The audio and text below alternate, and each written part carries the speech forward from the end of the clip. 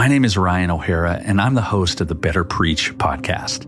You know, I have AirTags for everything. AirTags are these small, quarter-sized electronic devices that Apple makes to help you find things that you've lost. So I have one for everything. All of these devices are in the Find My app.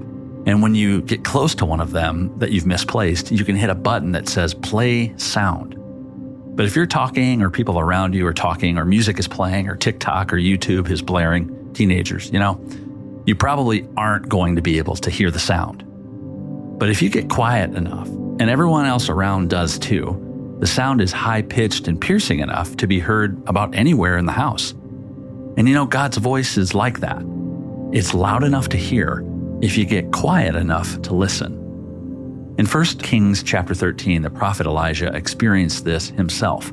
He was told that the Lord is about to pass by. But God wasn't in the wind or the earthquake or the fire, but rather God was in the gentle whisper, something you'd surely miss in a noisy room or in the nonstop distractions of everyday life.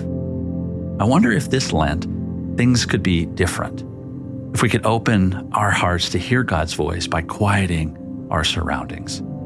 The best way I know how to do this is to get outside, go for a walk, talk to God, and tell Him everything on my heart. And when I get it all out, I turn around and walk the same way back home in silence, being attentive to His still small voice in anything He wants to say, which I believe is loud enough to hear if we get quiet enough to listen. We encourage you to schedule a specific time in your day for silence. Whatever you need to do, wherever you need to go, to give space to listen for the Lord.